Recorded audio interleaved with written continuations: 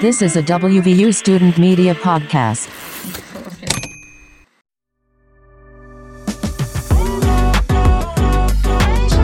Welcome back, Mountaineers.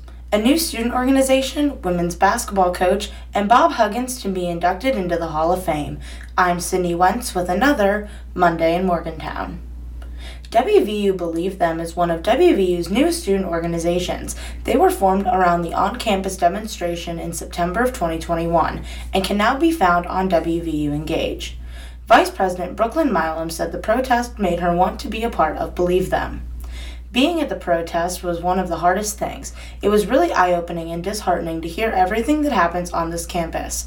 You know things that happen to your friends, but you don't know things that happen to a very large percent of our school population, male, female, and non-binary. We had people of all kinds of backgrounds grab the megaphone and come to speak, Milam said. Believe Them meets bi-weekly at 6:10 p.m. on Wednesdays. Students can join the meeting via Zoom or in person in the rhododendron room of the Mountain Lair.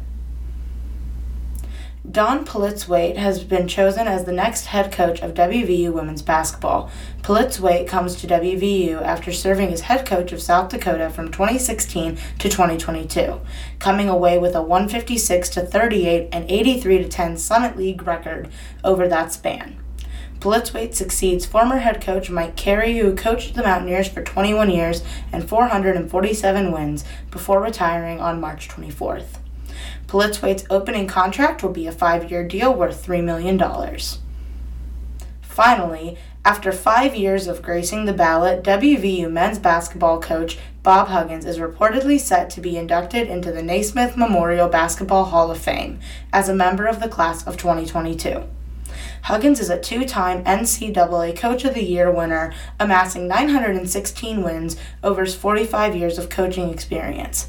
Huggins has been with West Virginia basketball since 2007 and has become a staple of the college basketball landscape.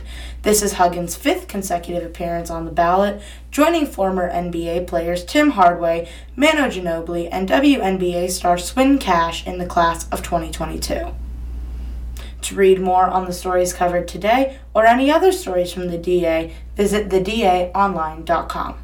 That's all for now, Mountaineers. Stay safe and healthy, and we will see you next week for another Monday in Morgantown. Monday in Morgantown is made possible by the excellent writing of Sabrina Segan and Zach Anderson. Listen to Monday in Morgantown at thedaonline.com/podcast or wherever you stream podcasts.